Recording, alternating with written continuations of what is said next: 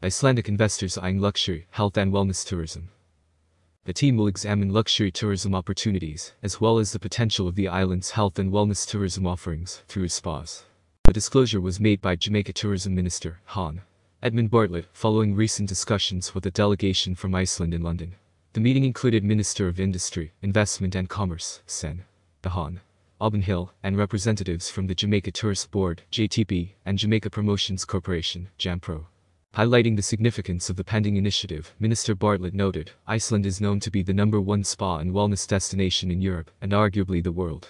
They have some of the finest spas and natural blue holes, offering steam baths to thousands of well-heeled visitors. The tourism minister outlined that the collaboration aims to harness Iceland's advanced knowledge and resources in relation to health and wellness tourism. Minister Bartlett said, "The collaboration that we seek is to utilize that strong database which Iceland has, and to leverage our 24/7 nice, warm weather, and our unique natural assets."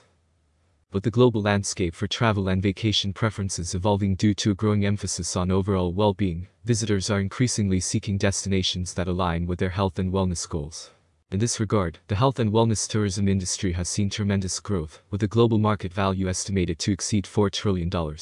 This strategic move also aligns with the Ministry of Tourism's Blue Ocean strategy, which places emphasis on innovative policies, systems, protocols, and standards to ensure visitors enjoy a safer, secure, and seamless experience.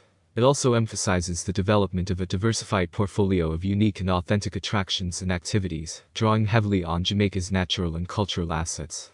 By creating unique and differentiated offerings, Jamaica can stand out in a crowded global market.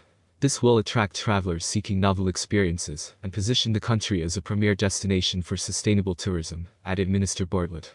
It was also outlined that the team from Iceland will also explore the possibilities for geothermal energy as a renewable alternative to augment Jamaica's energy mix.